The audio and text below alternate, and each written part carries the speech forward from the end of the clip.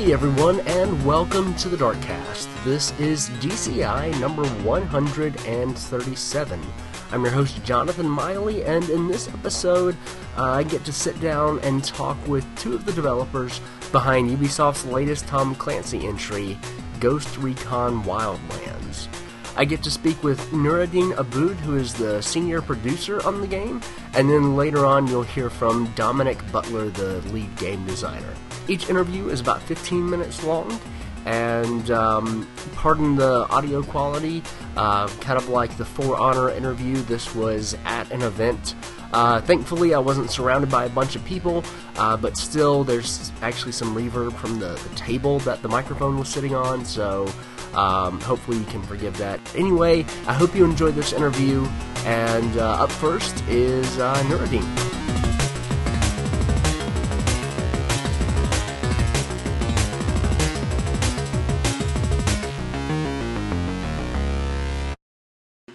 Okay. Well, Nuruddin, thank you so much for sitting down with me and talking about Ghost Recon Wildlands. How are you doing today?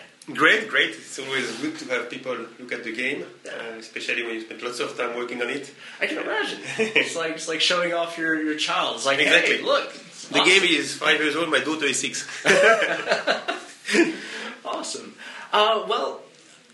Before we get kind of into the nitty-gritty of the game, can you just kind of give a rundown of what Ghost Recon Wildlands is for anybody that doesn't know? Yeah, so the big thing to have in mind in terms of gameplay is that this game takes all the things that people like in military shooters, being able to play stealth, assault, being able to customize your gun, etc., bring it in a massive open world, which means the missions are not scripted anymore, you're not forced to play them in a specific order, so you have access to all this content right away. And on top of that, you add the fact it's 4-player co-op or solo, which means that you can play every single mission solo or co-op, and you can even go back and forth without having to start again or play in a different way.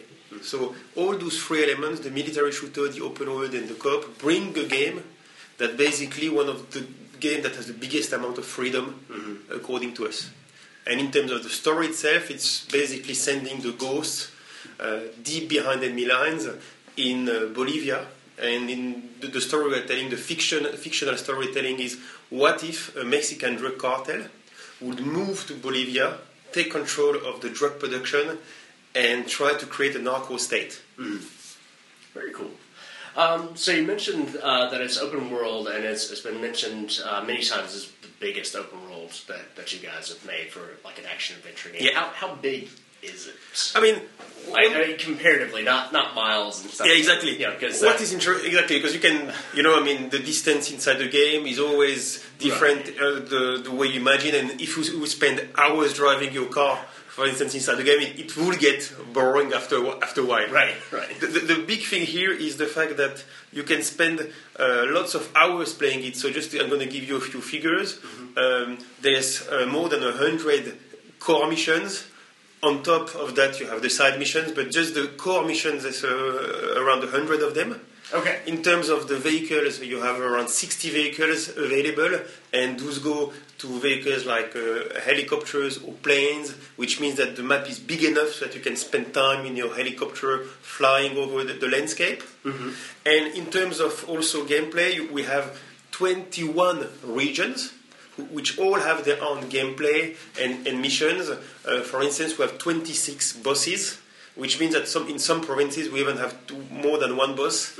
So all those things, the missions, the tools you have, the settings, with the 11 environments we have, mountains, desert, jungle, create such a deep content that's why it's our biggest action-adventure open-world game ever. Awesome. Now, it's been a little while since we've had a Ghost Recon game. What are you carrying forward from that franchise? Like, what makes Wildlands a Ghost Recon? What's kind of the spirit that you're carrying forward, and what's changed? What's new besides the open world? Yeah. So the big thing to have in mind first is that Most of the guys who are working on these games have worked on Ghost Recon for many years. I've been working on Ghost Recon games for more than 10 years. We have people who've been doing that for 15 years, so lots of experience. And for instance, we worked on Advanced Warfighter, we worked on Future Soldier. So we have kind of in mind the different games that we worked on. And I would say there's two important things. This first thing, Ghost Recon has always been about being deep behind enemy lines. So in terms of the setting, what you're going to do, it's not a game about, let's say, an open battle. It's really about the fact that you're in enemy territory and you're trying to find a way of moving in this difficult-to-handle environment. And the second thing has always been about how you can choose the way you're going to approach, what's the level of freedom you're going to have. In all the Ghost Recon games, from the very beginning, the teams were always trying to bring a large set of tools and situations and have the players think about what's the best way to handle them. What has changed is the technology and what we're able to do with what we have. So when we worked on Advanced Warfighter, we were doing things with the consoles at the time, or the PCs. Right now, what we are doing, having all the elements of the military shooter on this gigantic map and have it always online and being able to go back and forth was not possible before. And that's why we're basically working on both legs. On one side, we are true to what is Ghost Recon, the freedom, the behind enemy lines. On the other hand, we are also leveraging to the max what's available with the technology and the possibilities right now. Awesome. You mentioned that you've been working on it for 5 years now. What's been one of your favorite parts of just kind of working on this obviously massive game from a time perspective and size perspective? I would say it's not necessarily in terms of the timing, but the big thing is even if we spend so much time working on it, we still see situations that are unexpected, and that's always exciting because initially you have an idea, you write down the concepts and. From the very beginning, when we finished Future Soldier, we were trying to push the boundaries and we knew what we wanted to do and we're happy that we were able to get where we are. However, what you don't know is how the players are going to play with what you have. And when we do the play test, when we meet the media, when we have people from the team playing the game, it's great to see what's happening. And to give you a specific example, we have a screen in the middle of the open space in the studio where we are showing some of the best scenes that were captured by people when they played the game. And it can happen randomly, like some guys had a funny moment, they say, okay, that's great, let's push it on the screen. And so this is for me the biggest thing, that even if it's been a long time, I'm sure that we have a very deep game because me and the leaders of the team are still surprised by our very own game. Awesome. So when you're creating a game that's designed to be kind of attacked from any angle, how do you go about making sure all of that is fun? Yeah. Like that. It seems like it would make a lot more sense, if it's linear, you're coming from this direction, you know how to balance everything. But when you've got it just so, open, how do you go about designing that? There's really two things on this, and it's a very interesting question because typically the sort of question we ask ourselves during the whole production. You need to have two things. From one point of view, you need to have fun, low-level ingredients. You basically need to get down to what is at the core, what is fun at the core. So it can be simple things like explosions. So let's have situations where things explode. Sure. Two, let's have situations where by behaving in a sneaky way, you can do something without, let's say, using a single bullet. So you need to make sure that you have enough low-level game situations that you know that the people are happy to play. And when you have those elements, the second thing you do, and this is the big difference between our game and a more linear game, instead of trying to put them in a certain sequence, which is actually obviously not possible because of the freedom, then you stop thinking for a few seconds about what the players are going to do, but you try to think about what makes sense in your own world. So I'm going to give you a specific example. For the AI of the guards, the guys who are protecting, let's say, a camp, from one point of view, yes, we know that what's cool is, for instance, to go behind them and succeed without having them spotting you. But instead of saying, let's say, at moment A or moment B, the guards are going to be available and you can do it, we ask ourselves, okay, in this situation, what would make sense? And yes, for instance, they tend to sleep at night. So instead of artificially saying, let's have them sleep at this moment or that moment, we try to look at what would make sense. Sure. And in this case, for instance, instead of having in every mission a linear list of elements saying this or that need to happen, we said that in our whole world we have a time and day and night cycle, which means that every map has the guards basically going to sleep at certain moment. And then what we notice is that some of the players who, for instance, like the sneaky way, are going to approach or are going to try to approach most of the missions this way, and this is what they're going to find fun. And we make sure that this game is possible to be played that way. And on the other hand, people, for instance, who like explosions are going to be looking for the barrel or that is hidden somewhere on the map. So it's really those two things. Be very controlled at the lower level to know exactly what are your fun ingredients, and then take the risk of just giving those elements to the people and try to look at realism. And this is why, for instance, it's very important. Our creative director usually uses this word that we need to be natural with the rules we have.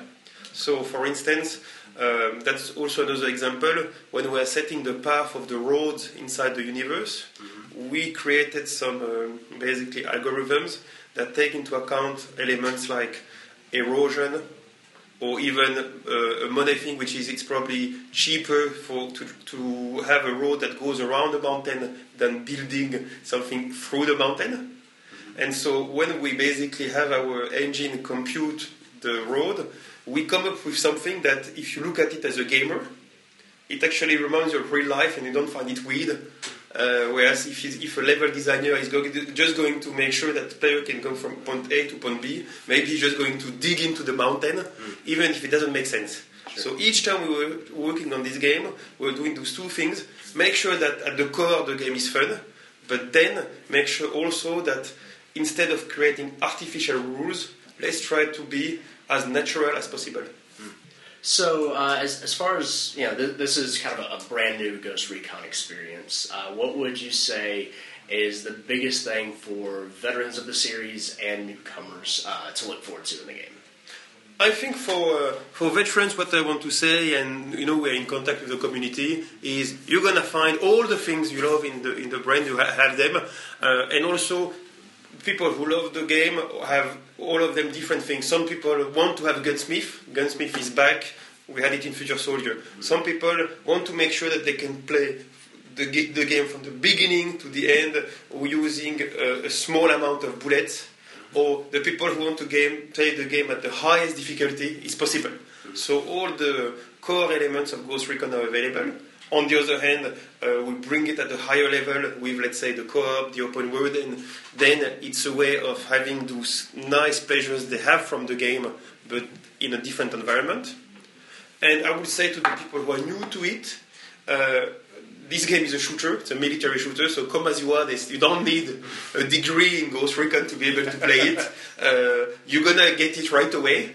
And to all of them, what I always say, and that's the first question I ask you when we met here, is give it a try with your friends, because it's really worth it. And when you have such a big game, maybe you can say, you know what, I'm going to try it solo just to understand how it goes. But funnily enough, by taking the risk of jumping into this playground with all your friends, instead of making it more difficult, actually it's going just to increase the feeling of basically feeling at home inside the game, because you'll be in this environment with your mates, and simple things like agreeing, let's say, that one of the guys is going to steal the helicopter while the others are hiding, which is, let's say, a complicated concept to explain. I say, as soon as you're in the game, it's obvious, because you don't have boundaries, there's no leash between the players. So, yes, that's really the big thing for everyone. Give it a try with your friends, you won't be disappointed.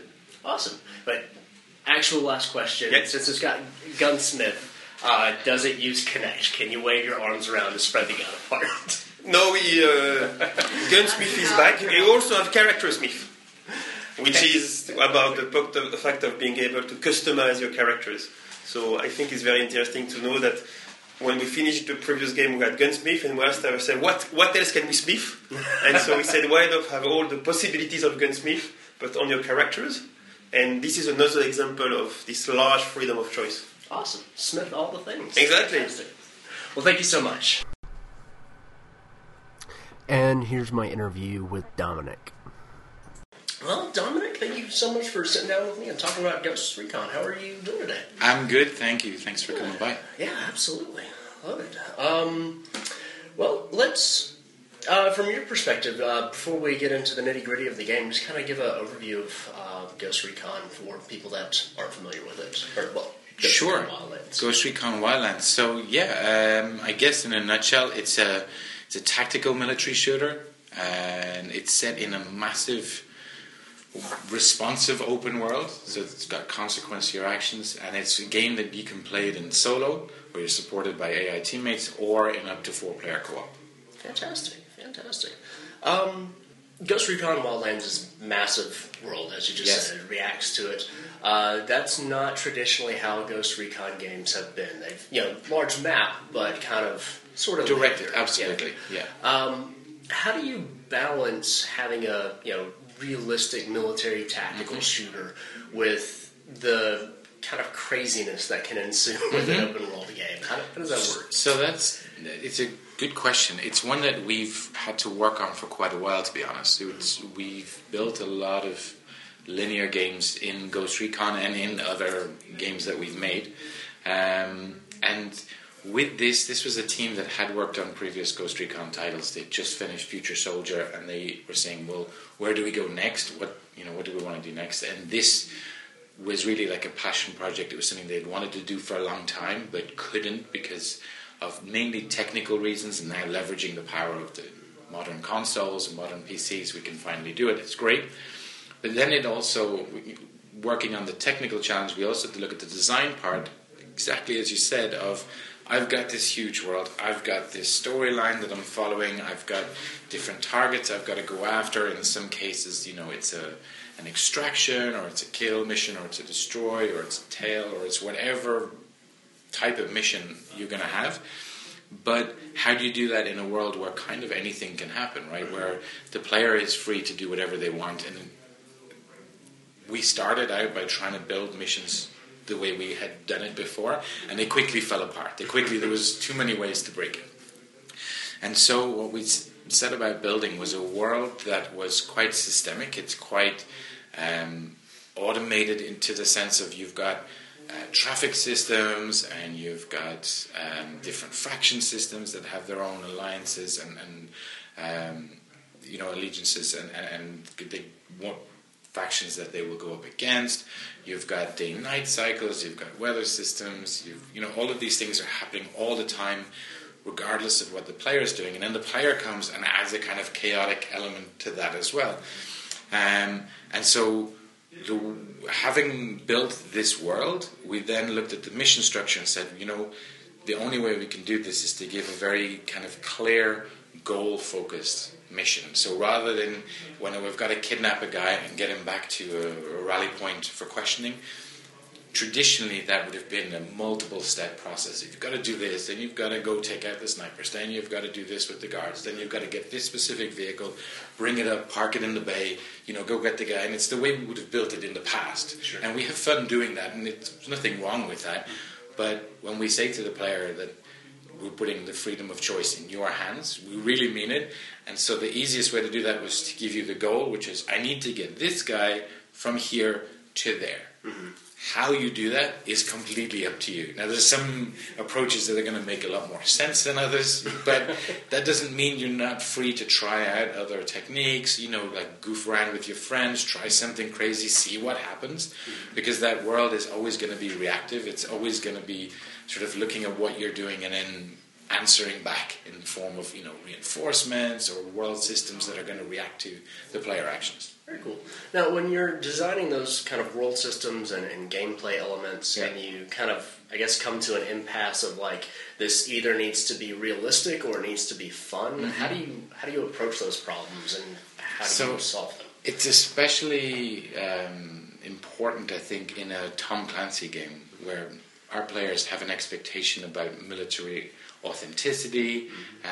They know that we work very closely with, with long ties with the military and with advisors and people that understand this, and we know that our fans love that too, right? That attention to detail. And with any Tom Clancy game, especially a Ghost Recon game, you've got the notion of a story that's based largely in reality, in a realistic premise. But we take one aspect of that and we dial it all the way up, right? So that's the way Tom Clancy's books originally were based on. Was we've got this situation, and what if something, what if this one part of these interconnecting systems was to suddenly spin up at a much higher rate? Oh no, what would that look like? And in our case, we'll see the cartels, rising up, and then we're saying, well, what if the cartels took it to the next step? They're becoming more brazen, more brash. What if they took it to the next step and took over a country? And so that's our kind of what-if scenario. So we're already slightly in the fantastical, but kind of seated in reality. But then when it comes to the regular gameplay, we will focus as much as possible on being realistic when we can, but we won't sacrifice like the fun or the gameplay elements for the sake of authenticity, because it's something we know as gamers we're looking for, and as teams that have built up several Ghost Recon games, we know that that's what our fans want from a Ghost Recon game. So we're still going to have lots of more than 50 different weapons with lots of aftermarket parts. Those weapons are realistic weapons. They're modeled after the actual the real world models. The parts that you see are real aftermarket parts that are available for those weapons. So that's all realistic. Then we build ballistic models based on the caliber and the type of weapon and the way it shoots. Again, when we're looking at how does that work in terms of maybe the distance in game, it won't always be 100% accurate, but it's going to be accurate for the game experience, which is what's most important for us. Okay. Fantastic. Now, if I'm not mistaken, one of the new things to Ghost Recon here is the progression system. It's not something that's necessarily new to Tom Clancy games. Right. That have had kind of, perks or whatnot that you can build up. Again, kind of being a realistic-ish kind of shooter. How do you balance all of a sudden now you can take more hit points without it being an RPG or whatnot? Right. So that's something we've got to be very, very careful about, because we don't want to end up at the point where it becomes too fantastical. Sure. And we do want to give players somewhere to grow, something to explore in terms of a progression system. And really, the Ghosts, as anybody that's familiar with the Ghosts will know, these guys are masters of their environment. They're best of the best, right? So they can kind of do anything, go anywhere. They're super smart people that are sent in when there's very little information beforehand, and they need to adapt and make on the ground decisions. When we're looking at our progression system, then we can't really say, now you've unlocked the ability to use a sniper rifle, for example, because these guys already know how to do it, right? Or we've unlocked the ability to fly a helicopter suddenly. And it's like, in fact, they can always fly a helicopter, they can always steal a plane, they can always do those things. So what we've looked at is really something, our progression system is based far more in promoting player expression in terms of the way that you like to play. What are the things that you like to do? Do you like to go, high explosives? Well, we got you covered. We're going to give you grenade launchers and C4 and mines and frag grenades and things like that. If you're someone that's focused on stealth or recon, we're going to give you stuff that is going to reduce the noise that you're generating, especially noise from the drone. So you can upgrade that drone to do more effective recon. Maybe you can get closer, you get longer battery life, but you could also add payloads to the drone over time, so that you can have an explosive drone or a drone that has an EMP pulse that's going to disable air vehicles and also generators in camps. Knock out all the lights at night and then turn on the night vision, sweep in. But rather than having all of these things that affect all those world systems on at once, we want the players to be able to just kind of, okay, you know what, I like playing like this, right, and I like playing like that. And so it's not a class-based system, but it does allow players to kind of build their Ghost the way they want to be. Okay. So it's more about kind of the player being able to do what they want to better. Exactly. Very cool. Now, one of the cool things that was mentioned is the way that co-op works. It's drop in, drop out.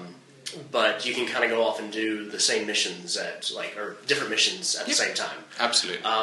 So if you're playing single player and something goes awry and you're trying to chase down somebody and you go into the area of another mission, can you actually accomplish 2 missions at once? That way, how does that? So where we have. You're going to complete. There's 2 ways to see it. I almost need a whiteboard for this part because it starts to get complex when you look at the way that the solo and co-op progression systems work. It's not complex from a player point of view. It's just how it happens under the hood. Okay. So let me come at it from a more macro way and then see if it answers your question. We've got your progression, your narrative progression, is yours from the start. Regardless of whether you're playing in solo or co-op, we make no differentiation on that. So as you're completing story missions, those missions are completed in your progression. If we decide to join up and we complete more missions, those are completed for me and you, but in our own progression systems. Okay. Right? And then the nice thing is when we go our separate ways, at the end of the session, those are still completed for me. And they're still completed for you. So you're always pushing your own progression, your own narrative. Now, let's say we're in a... If you need to step out, it's cool. Okay. Now, let's say that we've joined a session, and you're playing in Montauk, and I'm playing in Itaqua, and we're separated, which, just as a side note, it's totally possible. We don't put an artificial restriction on you, but it just kind of doesn't make sense because you need that extra support. And if you go down, you need somebody who can come and revive you or help you get out of the situation. And if they're several kilometers away, they're not going to get you in time, basically. So it doesn't really make sense. But let's say that this is what you're doing. So you split up and you do it. You can equip different missions. So while all the world is active and it's always on, it's the missions that are equipped at that time. That's for you. That's what you're going to complete. Okay. Right? Now we do have a way that if you are, let's say, you have to kill a target, right? And there's somebody that you need to take out, and you start to chase this guy, and you're chasing him through Itaqua, and he's driving all throughout the roads. And he happens to be heading in my direction. I'm doing a different mission, and I see the guy coming. You tell me, and I can see there's an icon above his head, and I can see that, he's for your mission. If I don't have that mission equipped, I can still give you a hand. I could take him out. Okay. The mission will complete for you because the target is dead. But because I didn't have the mission equipped, it's something that happened in the world. It's not going to advance my storyline. Normally that doesn't happen because, like I said, kind of quite... passively, organically, we do a lot of play tests internally and externally, and what we find is players just naturally tend to buddy up very quickly just because it makes sense, offer support and, like I said, help each other out. And so in that sense, it doesn't tend to happen very often, but we do have the support there for the players. Okay, very cool. As far as kind of the multiplayer goes, is there any sort of split screen co-op, or is it all online? How does that work? So it's always online. Okay. In terms of if you want to play co-op, you can play the entire game offline if you want. Okay. In the solo, and that's important because we know there's a lot of people who either because of the timings or their friends aren't available or for whatever reason, if you want to play solo, that's absolutely fine. You're going to see all the same great content. We don't keep anything back. There's nothing that's only co-op. Okay. Right? Or only solo. Neither have any exclusivity. It's all the same. But obviously, if you want to play co-op, you have to have a connection, so you can connect with your friends. But anytime you're playing, it's always it's one person per machine. Okay. I guess to just kind of end the interview, what is one of your favorite things about Ghost Recon Wildlands, and what are you most excited for people to be able to do? I think, for me, when people ask, it's a good question, and I keep trying to come up with one specific example of something I've seen. But in terms of what I'm excited, what I like to do is I like to play co-op with friends, but also the idea that it's exclusive commitment. If for whatever reason one person drops out, it's not like everybody out of the session and then relaunch. It's just they're out of the session. But it's the parts in between the missions, because you've got this big world with lots of different ways to get around, and you're not forced to stay together. Is that quite often you'll see, one person take a bike and it's like us, you guys there, and they go, and then somebody else jumps in a jeep or they take a helicopter, whatever. And it's that idea that we don't have to be together, but we're kind of heading in the same direction, and then seeing convoys or supply raids or little things to do along the way, and just kind of organically going, hey guys, let's do this real quick on the way to doing that. And just that part of it for me that kind of feels very organic and natural, and it's not too heavy-handed. I think that's the bit that I enjoy. In terms of what I'm excited to see, it's genuinely, it's players playing the game. It's events like this where we can put it in your hands. You get to play it legitimately. It's not us giving you a structured demo. It's, hey, here's a pad, go play for a couple of hours solo, play for a couple of hours in co-op, see what it's like, really try it out. And I mean, you probably heard it back there in the sessions, a lot of whooping and cheering and people shouting at each other and really just enjoying the game for what it is, that's the stuff I think that gets us most excited. Awesome. And I guess short, really easy final question, when can people get their hands on it? So Ghost Recon Wildlands is out March 7th on Xbox One, PlayStation 4, and PC. Fantastic. Thank you so much. Thank you, sir.